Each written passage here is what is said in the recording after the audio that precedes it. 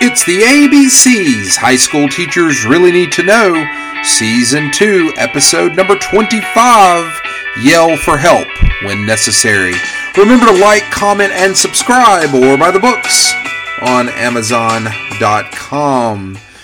Hope you're having a great week. I know that I am. I am trying to survive some pretty nasty weather right now as I'm recording this. As if you hear a little bit of lightning outside, that is why. I am also trying to get ready for final exams, as I know so many of you are. So as I'm gearing up and you're gearing up, may we just look out there and imagine us sitting in a pool, floating on the water, ready for that teacher break. And just total time to focus on us. So if that helps you get through the rest of the week and the semester, then I'm glad I could help. And if not, hey, go find your teacher bestie or something that you love and just go out and do it. It's all about balance. Man, it seems like I've talked a lot about that lately too, just the importance of balancing. And I know I've had a couple of episodes on it, but it is, and I find myself, particularly as I'm getting older, that and wiser. I don't know about wise, but certainly wiser than I used to be when I first started teaching and when I was younger in general, just in life. But I always talk about mind, body, and spirit, but I have noticed that when one thing is out of whack, something else is usually clicking. It's tough to keep it all balanced, and I think that goes back to us and making sure that we're doing our diligence on all the things and taking care of mind, body, and spirit equally to the best of our ability. And like I said, when something's out of whack, it's usually because we're disproportionately kind of focused on one aspect or another. And so we kind of do that to ourselves a lot of times. So if you're that way, hopefully you balance that out by finding a little you time or a little time with your family and things that you care about, some hobbies, and hopefully you end up getting that balance, particularly since it's the end of the semester and we're all, that little picture of the owls where teachers at the beginning of the year are all, they look nice and not disheveled and got our glasses on and hair straight, and then later on you see the owl and that picture where the owl's got its hair all frizzled and, its cap and gown, graduation regalia is all, messed up, and the glasses and hair. Anyway, so if you're like that, maybe a little balance will help. I know it certainly helps me, and so I'm not being hypocritical. I'm just saying whenever I'm like that, it's usually because I'm shorting myself in some other area.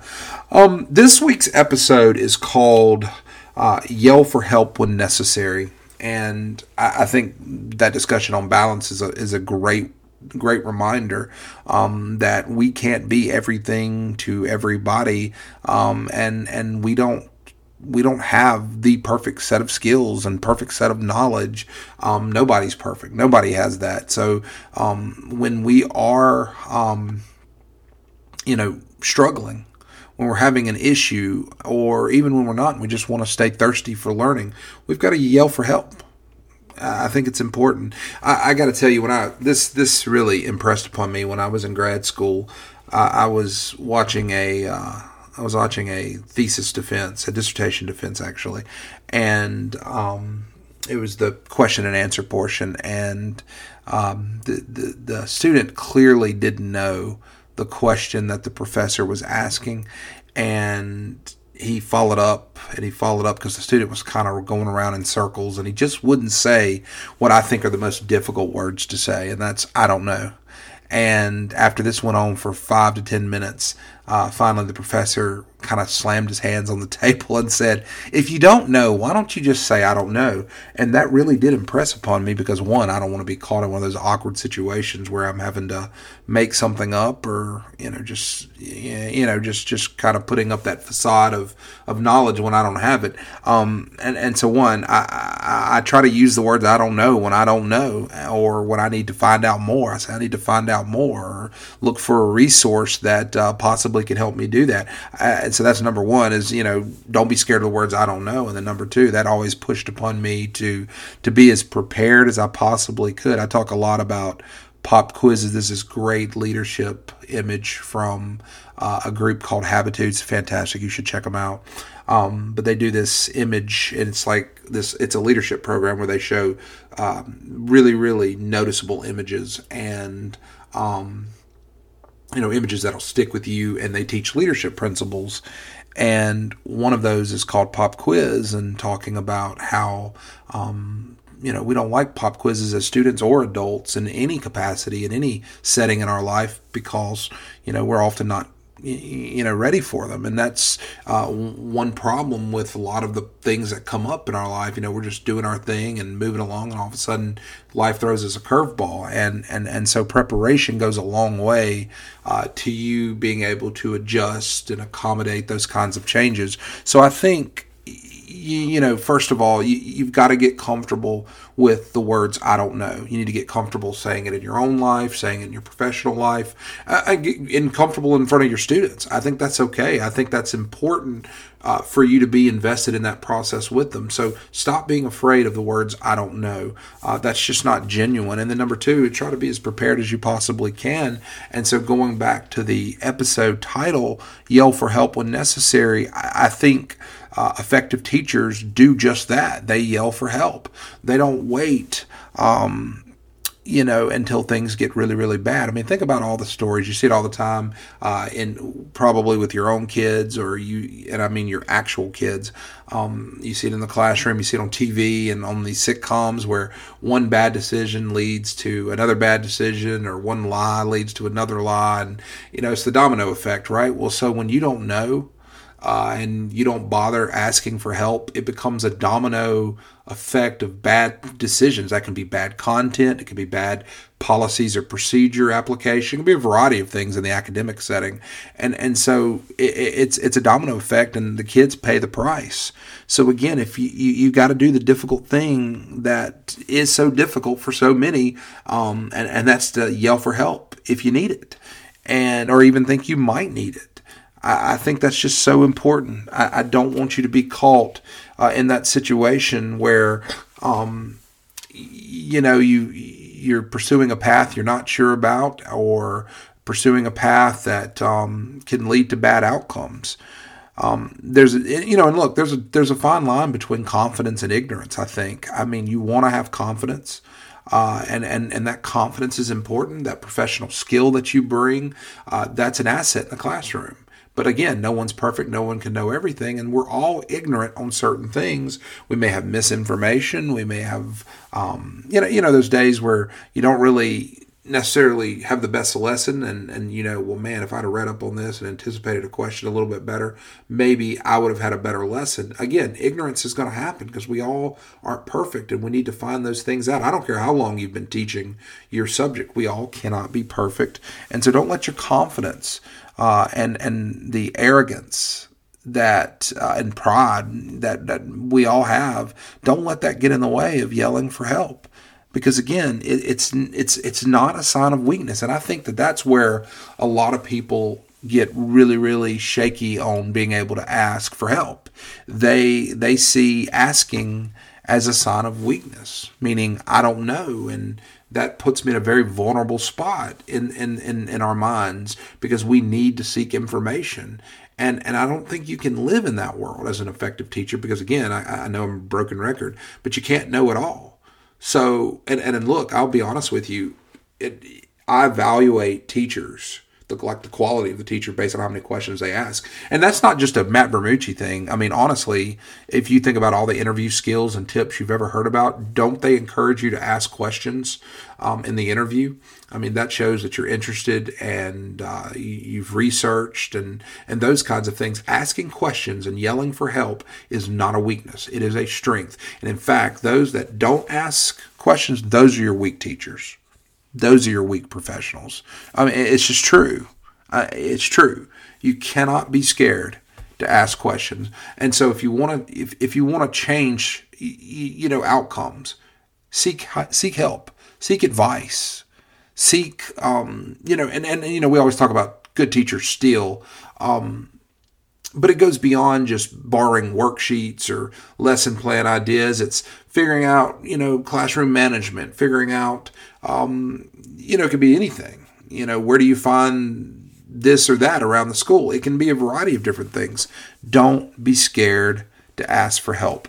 And look, that's a behavior that we want in our students. And we, so many times, it's like doctors make the worst patients. Well, a lot of times teachers make the worst students, because again, we want our kids to be growth mindset. We want them to be hungry and curious and ask those questions. Yet those same behaviors, we kind of need to practice what we preach and operate in the same capacity. And so you need to be able to yell for help. I don't have to ramble on for 10 or 15 minutes to make that point anymore. But you really need to be a resource expert. And so once you're comfortable with asking for help, I think it's important to know where you need to ask it for, whatever we're talking about. And again, that goes back to being sort of a resource expert, knowing where to get those questions answered. And that may in and of itself take a little bit of work. I always rely on veterans, and not just veterans that have been in the field a long time of education, veterans who maybe have dealt in different settings or been teaching a subject area a long time, or maybe a veteran on a topic that I'm going through. Veteran means a lot of different things. Maybe a veteran of a situation I've had in the classroom. Oh, this happened to you? Can I ask you how you dealt with this? I think that's important. I think schools with great mentorship programs, if you've got mentors, I think that's really, really important.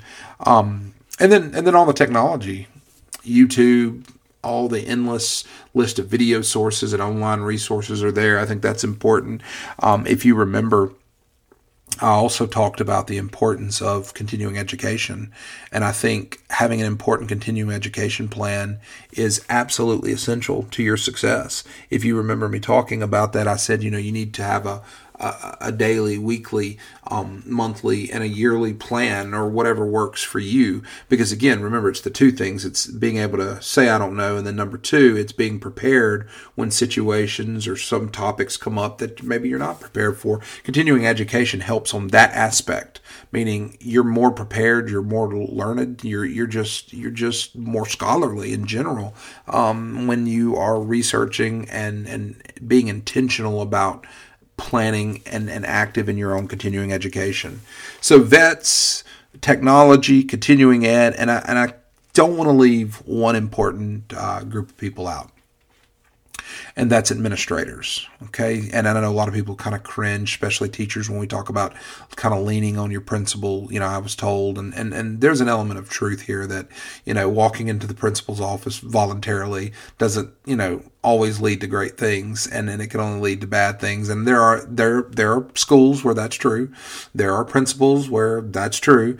But I don't think, again, effective teachers can live there. I think you have to, because one, that's a toxic environment. If you can't be in a positive and personal relationship, personable relationship with your administrators, I think that's not a place you want to work. And honestly, one of the great things about teaching is in most cases we can move schools or wait on other jobs or do other things and just about take any other job that takes more, that'll pay us more money.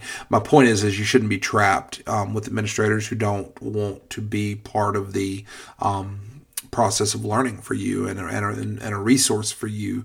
I hear all the time, I've had 3 bad principals in a row. I really would encourage you to take active control over that aspect of your career and be a little bit choosier and more selective with the environments that you work in. But anyway, so I think leaning on your administrators and developing a solid relationship, one of coaching and then mutual respect, I think that's important. And so, I say get to know your administrators, and I think that's good not only for the aspect of what I already talked about how they like, or at least should, that you're asking questions and want to be coachable, but I also think it's important sort of for your longevity for the other reasons that I was mentioning, and that's just developing a healthy, productive relationship with your principals and other administrators. I just think that's important. And so leaning on them as a resource, I think is crucial. I think also, so again, we've talked about veterans and mentors and technology, continuing education, leaning on your admin. I think it's also important to develop really good, safe places for you to be able to be yourself and be really candid about having questions. So, and when I say safe place, I'm talking about, sort of that network of teachers. Maybe this is a teacher next door to you or across the hall or, your department, or there's some safe place where you feel like you can ask those questions. I think, and again, going back to the idea that if you can't find safe place, and a safe network, a learning cohort or whatever, in order to ask questions, you probably want to transfer schools, because that's not a healthy learning environment for teachers, which means it's not a healthy learning environment for kids. And so I think you need to find that safe place. Now, don't let me confuse you. I don't mean establish that water cooler group that we've talked about recently, where it's all negative. That's not what I'm talking about. I'm not talking about, forming, a group of teachers where you can go in there and just absolutely blast the administrators or blast the process or your kids or whatever. I'm not talking about water cooler. I'm talking about a healthy learning group where you can seek help. I just think that's so important. And so today, that's really the message that I wanted to give you. I wanted to empower you to remember that, you are in control of getting the resources that you need to be better at your job and to better serve your kids. You have to yell for help when necessary. Overcome the inability to use the words "I don't know." Understand that your confidence is important and you need that. Your confidence is crucial because you have that expertise and that know-how that you're bringing to the classroom, as well as your own style. But don't let your confidence keep you from overcoming ignorance. I think there's a fine line. And don't let bad decisions lead to other bad decisions. So you have to overcome "I don't know." You have to overcome not being prepared. Remember, asking questions and preparation is not a weakness. Those who can't do those things, that's an example of weakness. Make sure you turn to vets and mentors and technology and continuing ed, administrators. Find that safe group.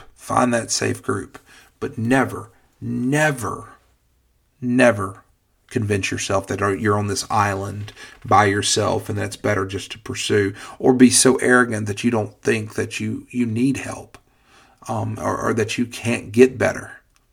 That's not what effective teachers do, and effective teaching is what we're all about. All right, well, that's it for this week.